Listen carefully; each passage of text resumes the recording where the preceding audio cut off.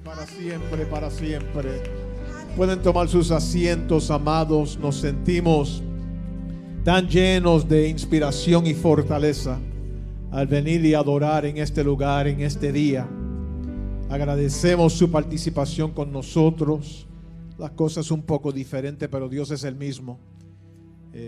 Tenemos que confrontar varios cambios, pero Dios es el mismo.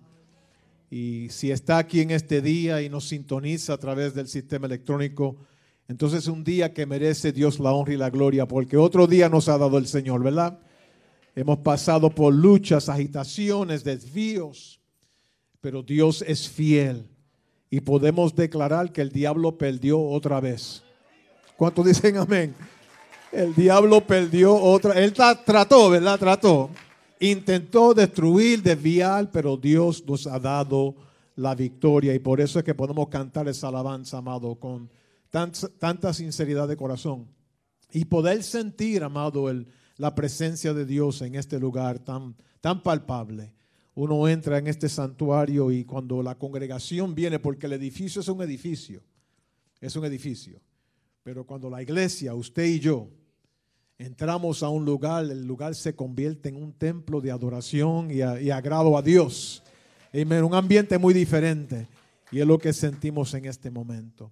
Amados, no podemos tapar el cielo con la mano. Estamos atravesando, ya van prácticamente 4 meses con este azote tan fuerte que ha atacado no solamente nuestra ciudad, pero el mundo completo. La persona que estaba pensando escapar, ¿a dónde? La persona que pensaba irse, no hay lugar para irnos. Y ya hemos sentido el impacto en cada área de nuestra vida, en todos los asuntos. Los niños en la escuela, en el ambiente público, escolar, no pueden ni ir. Hay un debate ahora, ¿qué se va a hacer? El empleo ha sido afectado. Usted va ahora a cualquier lugar, al banco, a la bodega, se mueve por donde quiera y estamos confrontados diariamente con este azote tan fuerte del coronavirus. Y aún como vemos en esta mañana, la iglesia también, un impacto de que nunca lo hubiéramos pensado. ¿Quién 6 meses atrás podía haber pensado en este escenario donde tenemos que sentarnos y tener la máscara puesta y no podemos saludarnos, particularmente en el ambiente hispano, amado, que para nosotros ese abrazo, ese saludo es muy diferente a otras culturas, donde aún a personas que no conocemos muy bien le damos el abrazo, ¿verdad? Echamos la bendición, recibimos la bendición. Pero hemos sobrevivido. Pero ¿qué ocurre, amado? Simplemente porque no nos vemos bien por afuera, por el exterior, no quiere decir que estamos bien. Simplemente porque la fachada señala al mundo éxito, progreso, bendición, seguridad, fortaleza, no quiere decir que en el interior hay incertidumbre, hay depresión, hay ansiedades de la cual comienzan cada día que pasa a aumentarse más. Y quiero someter, amado, que ustedes consideren que estamos próximamente, y aprendimos mucho en el 9-11, esta iglesia, y estamos ya próximamente en este tiempo, precisamente 12 semanas después de un evento fuerte, es que comienza a ocurrir y subir a la superficie del ambiente doméstico en el hogar, cierto desequilibrio que no se veían antes. Momentos de ser agresivos y aún actos violentos y palabras fuertes. Y vemos aún nuestros queridos cambiar en su temperamento. Y no es simplemente, amado, que están en un momento movido a dificultad. Es simplemente que las presiones que están alrededor son bastantes. Vemos a nuestros niños reaccionar también. No tienen sus amistades y amigos. Los jóvenes no pueden salir como antes. Nuestros hermanos ancianos no pueden moverse como antes se movían. Muy difícil. ¿Y qué pasa? Por afuera nos vemos bien, pero en el interior muchas veces se están batiendo un huracán o lo que yo llamo este impacto secundario que viene cuando hay eventos como si. El 9-11 nos enseñó, 12 semanas después, actos de violencia, matrimonios en divorcio, personas deprimidas, personas hospitalizadas porque tenían desequilibrios mentales, momentos emotivos que antes no se veían. Y yo quisiera en esta mañana predicar precisamente un sermón bajo el título Venciendo el temor. Venciendo el temor. Y quiero usar como punto de partida bíblica el consejo de el apóstol Pablo a Timoteo. El nombre Timoteo, que encontramos 1 y 2 Timoteo, que el cual fue un líder significante, lo que quizás muchas veces no enseñamos, pero la Biblia nos enseña y también el récord histórico nos comprueba que el nombre Timoteo quiere decir dos veces tímido. Dos veces tímido. No tímido, sino doble tímido. Y en aquel tiempo, y no miren a los Timoteos aquí de esa forma, en aquel tiempo se le daba nombre a las personas de la cual se pensaba que era el temperamento de ellos. Y vemos en la Biblia que Dios muchas veces cuando llamaba a una persona de una asignación a otra, le cambiaban el nombre. Era Saulo y después Pablo, ¿verdad? Le cambiaban el nombre. Y Timoteo era un hombre que Dios lo llamó porque Dios llama a las personas tímidas. Amén. No, porque yo prefiero estar más. No, Dios lo llamó. Tan influenciante fue él como un líder que estamos leyendo las historias de las pastorales con él. Y Pablo el apóstol ve a este joven, conoce y sabe de su temperamento, pero no obstante Pablo ahora se siente confirmado por el Espíritu Santo poder impactar esta vida de este joven que se estaba desarrollando. Y no lo pusieron en un ministerio en una esquinita, sino que lo pusieron en una iglesia substancial en aquel tiempo, del cual había requisitos fuertes sobre él. Porque a veces, amado, usted no se da de cuenta la semilla de potencial que hay en su corazón. A veces no nos damos de cuenta que yo no sé hablar, yo no sé moverme. Miren a Moisés, no sabía hablar, pero Dios lo usó en una forma histórica para traer liberación al pueblo de Israel. No vamos a quitar mérito a individuos y a otras personas. No solamente yo no soy tímido, pero ya mi tiempo ha pasado. No, amado, no hay nada de eso. Cuando Dios llama a uno, cuando Dios tiene señalado tu vida, aún los errores que has cometido, Dios los arregla, los redime y nos hace lecciones para nuestra vida para poder entonces proyectarnos. Y Dios, usando a Pablo, escribe a Timoteo para ayudarle. Entonces, se puede entender que Timoteo, siendo doblemente tímido, que había momentos de ansiedad en él. Lo vemos y aún le decía a Pablo, mira, no olvides el llamado de Dios, no olvides las oraciones de tu familia que oraban por ti, y quiero batir esa chispa que hay en ti para que salga fuego de ahí. Esa es la forma que le hablaba. Y vemos aquí que Pablo entonces inserta un concepto del cual se aplica al día de hoy en 2 de Timoteo capítulo 7 versículos, 2 de Timoteo capítulo 1 versículo 7, que dice lo siguiente: porque no nos ha dado espíritu de cobardía. Y la palabra cobardía también tiene un sinónimo de temor, ansiedades y miedo, porque Dios no nos ha dado un espíritu de cobardía, sino de poder, amor y dominio propio. Interesante, amado, cuando tratamos de definir eso de cobardía, temor, ansiedad, miedo, escúchame un momento, es simplemente una reacción emocional o emotiva que salta de nuestro interior, son nuestras emociones, una reacción del cual es una reacción hacia un desafío que puede ser real o puede ser imaginado, el cual resulta en cambios mentales y aún comportamientos. Que la persona en su interior ve o percibe un desafío y puede ser real o puede ser imaginado, y la persona entonces cambia su comportamiento y su mirada hacia adelante. Eso es lo que el temor, cobardía y ansiedades hacen, y nos lleva a un lugar de parálisis. En otras palabras, no podemos vivir una vida completa y la vida de abundancia en Cristo simplemente porque hay cobardía, temor, ansiedades, temores en nosotros. Y tenemos que entender que entonces Pablo le escribe, no te dé a eso, entiende lo que estoy diciendo, Timoteo, no te ha dado Dios el espíritu de cobardía, sino poder, amor, dominio propio. Y vemos aquí, amado, porque algunos dicen, no, yo no tengo eso. No, pero vamos a usar unos ejemplos. Un ejemplo que todos conocemos es aquellas personas que tienen un temor de viajar en avión. Y el pensamiento que no es real es que se va a estrellar el avión. Dicen que no es porque no me gusta estar con gente, no, pero cuando miramos a la superficie, bajo la superficie, lo que nos motiva es, no, los aviones no, porque allá arriba, trepado allá arriba, eso es para aves nada más, no para personas estar volando allá arriba. Y lo que pensamos en nuestra mente es que se va a estrellar el avión. No es la realidad si miramos a las estadísticas. Es más peligroso estar en un vehículo manejando en las calles de Nueva York que montarnos en un avión, pero en nuestra mente ya nos vemos a nosotros cayéndonos desde 55,000 pies de altura y cayendo en el mar Atlántico.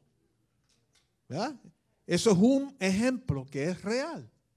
Y los temores son tantos que algunas personas tienen que tomar pastillas para tranquilizarse, para montarse en el avión. Tienen que tomar algo de dormir para dormir, porque son tan ansiosos que no pueden, se molestan ellos y molestan a otros que están también. Poco le falta para sacarlos arrestados con la policía. Otro es que muchas personas no van al médico, por ejemplo, nunca van al médico, porque ya saben que cuando yo vaya al médico, el médico va a descubrir que lo que yo tengo es porque no tengo mucho tiempo de vivir. Ya sellaron. Es más, muchas veces el tercer ejemplo que tengo es el siguiente, que muchas veces cuando nos ponemos a toser mucho en este día en el cual estamos viviendo, ya nos convencimos que tenemos coronavirus. No es la verdad, díganme si pueden. Y son ansiedades, temores, y lo voy a dejar ahí porque no tengo tiempo, pero ansiedades que tenemos de las cuales nos paralizan hacia el futuro. Pero observen, amado, en el verso bíblico lo que dice. El temor, la ansiedad, la cobardía es un espíritu. ¿Cuántos son espirituales aquí? Todos somos espirituales. ¿Ah? Tenemos que identificar y llamarlo como es. No puede decir, no, son las presiones de la vida. No, son las presiones económicas. Son tantas cosas. No, es un espíritu. Y escúcheme, no dice en el texto, dice porque Dios no nos ha dado espíritu de cobardía. Y si no viene de Dios, entonces la pregunta tiene que ser, ¿de dónde viene? ¿Cuántos dicen amén y aleluya? Me estoy calentando ahora. Porque si el espíritu de cobardía no viene de Dios, y todo lo que viene de Dios es bueno, todo. Entonces, si no viene de Dios, luchamos contra espíritus malignos y de maldad. Entonces, tenemos que concluir que si no viene de Dios, tiene que venir de las cuevas satánicas, de lugares de oscuridad, de brujería, hechicería y maldades en las profundidades de la oscuridad, de la cual vienen para matarte, para destruir tu familia y destruir tu futuro. Vamos a llamarlo como es. Amén. El enemigo lo que quiere es matarte. El enemigo lo que quiere es que vivas una vida deprimida. El enemigo lo que quiere no solamente, si no puede contigo, atacar tu familia, tus hijos y tronchar tu futuro. Pero servimos a un Dios más grande que el temor, más grande que la cobardía, más grande que la ansiedad. Un Dios que todo lo puede. Dicen aleluya, den un aplauso de alabanza. Pero observen conmigo en el texto, amado. Porque Dios no nos ha dado, me voy a quedar en ese texto, porque Dios no nos ha dado un espíritu de cobardía, porque no viene de Dios, así que es el diablo, es la malicia, sino poder, amor y dominio. Pero escuchen un momentito, vamos a aprender algo aquí. El poder de cobardía, de temor, de ansiedad es tan fuerte que Dios tiene que dar 3 vacunas para neutralizar el poder de temor, de ansiedad. Dicen aleluya ahora. En otras palabras, amado, nunca diga que usted tiene el diablo pisado debajo de sus pies y usted no está batallando y luchando y viviendo una vida agradable. Porque, amado, si el diablo hizo que Moisés, en vez de hablarle a la roca, le dio a la roca, imagínese, usted no es Moisés ni yo soy Moisés. Por eso es que él juega con la gente. No trate de batallar si usted no tiene el armamento de poder batallar. ¿Están conmigo? La ansiedad, el temor te va a destruir. Y es tan poderoso que Jehová, sentado en su trono, rodeado de gloria, envió 3 vacunas para tratar de neutralizar el poder de temor. Digan aleluya, den un aplauso, gloria a Dios. Entonces vamos a mirarlo, el poder, ¿qué es poder? Poder es esa habilidad de lograr algo sobrenatural. El poder es algo que normalmente nunca vamos a conseguir por los recursos normales que tenemos. El poder que habla aquí es aquel poder que le dice al monte, muévete. Es aquel poder que le dice el diablo, aquí en mi casa no. Es aquel poder que dice, yo no voy a morir, yo voy a vivir para contar las bondades de Jehová. Eso es poder. El poder que la iglesia tiene es un poder que confunde al mundo. Que ellos no saben por qué estamos en pie, por qué podemos celebrar, por qué podemos cantar alegremente al Señor cuando estamos pasando por lo que estamos pasando, porque tenemos el poder de Dios. Aleluya, gloria a Dios. ¿Lo ven ahí? Eso es poder. Poder es Jesús en el desierto siendo tentado por el mismo Satanás. Y él tuvo el combate ese dándole a Satanás con la lectura, porque la escritura dice la palabra del Señor, de que después que el Señor le ganó la batalla, esa batalla contra Satanás, dice que entonces bajaron del cielo ángeles del cielo para poder nutrir a Cristo.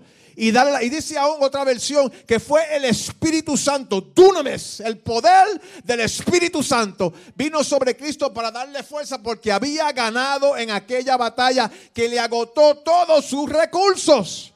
Lo que usted y yo necesitamos es poder, es poder, es poder, es poder, es poder. No son más servicios, es poder. No es más cántico, es poder. No es más predicación, es poder. No es más lectura, es poder. No es más talleres ni conferencias. Es el poder del Espíritu Santo manifestado en usted, en mí, en todos.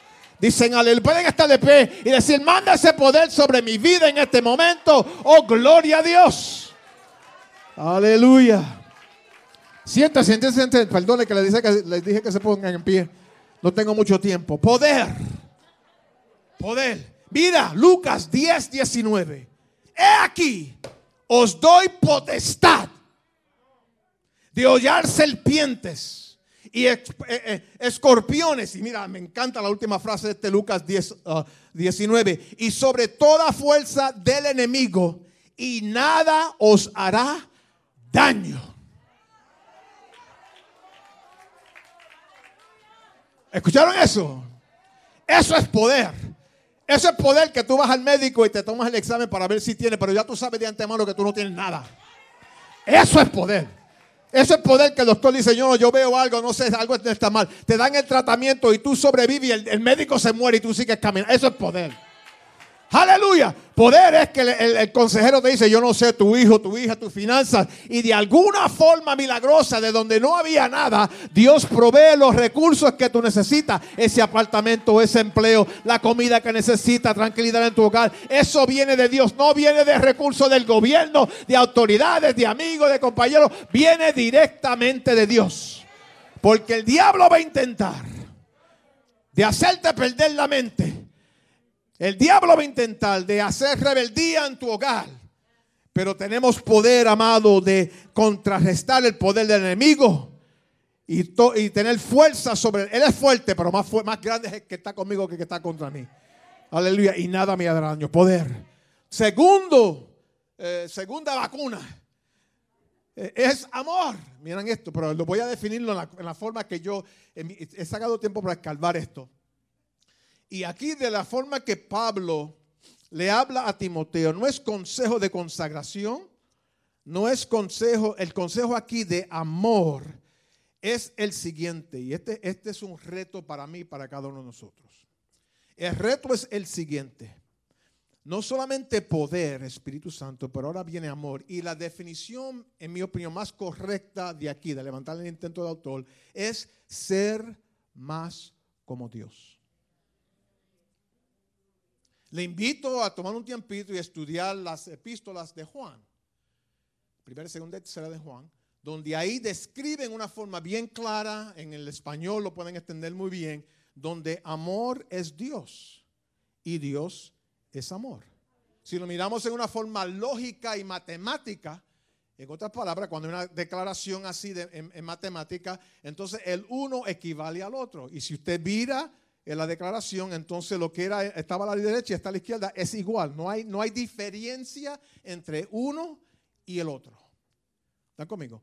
Entonces, si Dios es amor y yo quiero entender amor y quiero amar y que me amen a mí, pues entonces aquí Pablo le dice a Timoteo, tú no tienes que tomar otro curso de seminario, tú no tienes que ir y tomar otro curso, leerte otro libro de cómo ser un buen pastor. Lo que tú tienes que hacer es conocer amor, conocer a Dios.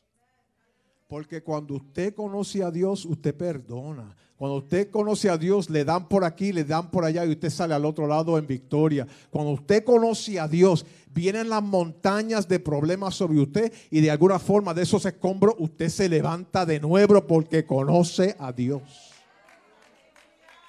¿Cuántos dicen amén? ¿Cuántos saben lo que estoy hablando? Los enemigos tuyos dicen, terminé con ellos. Y de momento de los escombros sale tu mano para alabar al Señor. De momento sale la cabeza y tu boca para alabar al Señor. De momento te incorporas y aquellos huesos secos se incorporan y viven. Gloria a Dios. Amor, personalmente apoyar y desarrollar el ser más como Dios. En pensamiento, en acciones y en perspectiva. Tengo que darle un verso para darle fuerza a esta segunda vacuna, que es el amor. Primera de Juan, capítulo 4, versículo 18. En el amor no hay temor. Véanlo ahí, no hay. Entonces, si estás con Dios, no puede haber temor. El temor puede tocar a tu puerta, pero no puede apoderarse de ti. Porque dice, lo declara Juan, en el amor no hay temor, sino que el perfecto amor, y si habla de perfecto amor, la connotación aquí tiene que ser Dios. Porque no hay nada perfecto en el mundo, en nuestra experiencia como seres humanos. Si algo es perfecto, es Dios, punto, se acabó. Usted posiblemente se cree que usted es perfecto. Cuando hagamos el llamado virtualmente, usted se va a arrepentir. Y oramos por usted para que Dios le perdone. Amén. Usted no es el regalo más grande que Dios ha enviado a la humanidad. El regalo más grande que Dios ha enviado a la humanidad es Cristo Jesús, el cual se ofreció por nuestra redención. Entonces, cuando habla de perfecto, dice, en Él no hay temor, sino que el amor perfecto echa fuera el temor. Entonces, tenemos que entender, si estoy lleno de temor, tiene que decir que yo he dado espacio. Amén. Yo he dado espacio para que el temor se meta en mi vida. O lo podemos decir, le he dado una declaración de desocupar mi vida a Dios. Vete de mi vida, porque el espacio se va a llenar de bueno o de malo. Y quiere decir que no hemos dado la prioridad a Dios. En el amor no hay temor, sino que el amor perfecto echa fuera el temor. Porque el temor lleva en sí castigo. Oh, se me acabó el tiempo para explicar eso. De donde el que teme no ha sido perfeccionado en el amor. Entonces la primera vacuna es el amor para contrarrestar. El segundo es amor, llénate más de Dios. Y no te vas a llevar de ansiedades y pánico y temor en el momento, porque estamos esperando que algo peor va a ocurrir. Y ya los sesos se nos han volado pensando en qué eso va a ser. Amados, llénese de Dios. Él nos toma por la mano y caminamos por la prueba. Y cuando no podemos caminar, Él nos levanta y nos carga. Y llegamos al otro lado en la prueba. Dios no va a permitir más de lo que usted y yo podamos tolerar. Sino que la prueba va a venir, la dificultad va a venir, pero Dios es más grande que todo eso. Y Dios me va a cargar, Dios me va a aliviar, Dios me va a fortalecer, y a esta iglesia también. Hay iglesias que en este día se están cerrando, amados. Escuchen conmigo. Y hay líderes y pastores que no puedo más, me voy porque no puedo más. Amado, pero Dios está en este lugar. Dios ha llamado hombres y mujeres en este lugar. No solamente pastores y líderes, sino una congregación. Y Dios ha dado a esta iglesia un mandato firme, amado, que estamos en pie en este día porque tenemos que predicar las verdades de la palabra del Señor. Aleluya, gloria a Dios. Entonces la primera vacuna es poder, la segunda vacuna es amor, la tercera es dominio propio. Y entiendan algo conmigo, usted no puede tomarse solamente una de las vacunas. Porque ¿qué va a pasar? Te va a sentir mejor por 2 o 3 días. Es como aquella persona que toma antibióticos, ¿verdad? Y el doctor le dice 10 días, 3 veces al día, por la mañana, por la tarde y por la noche, tiene que tomarte el antibiótico. En el segundo o tercer día ya te sientes mejor. Y decides entonces dejar, no, porque ya me curé. Me curé. Y en el tercer día deja de las últimas 7 días de medicamento, lo deja en la botella o lo bota. ¿Qué te pasa? En el cuarto 5 días te pones peor de lo que estabas antes. Entonces hay que tomar todas las vacunas, digan todas las vacunas conmigo, todas las vacunas. Entonces poder es amor, pero esta sí que es fuerte, dominio propio. Y dominio propio es Usted no puede hacer su verso que no está en la Biblia, pero su verso favorito, el que me la hace, me la paga. Yo soy tan franco como tan feo. Esa frase que usamos, hay cosas así. Dominio propio quiere decir que si tengo poder que es sobrenatural y me lleno del amor que es Dios, entonces mi comportamiento tiene que ser muy diferente.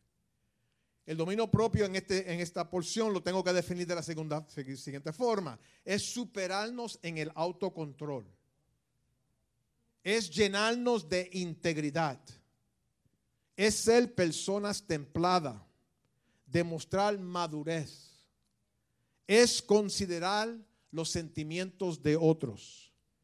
Eso es el dominio propio. Porque, amado, tenemos que admitir que a veces surgen cosas que usted y yo sé que ustedes son bien santos y nunca le ha pasado esto. Son bien santos. Pero usted conoce personas que a veces hay como un viejo hombre, una mujer que está dentro de ellos.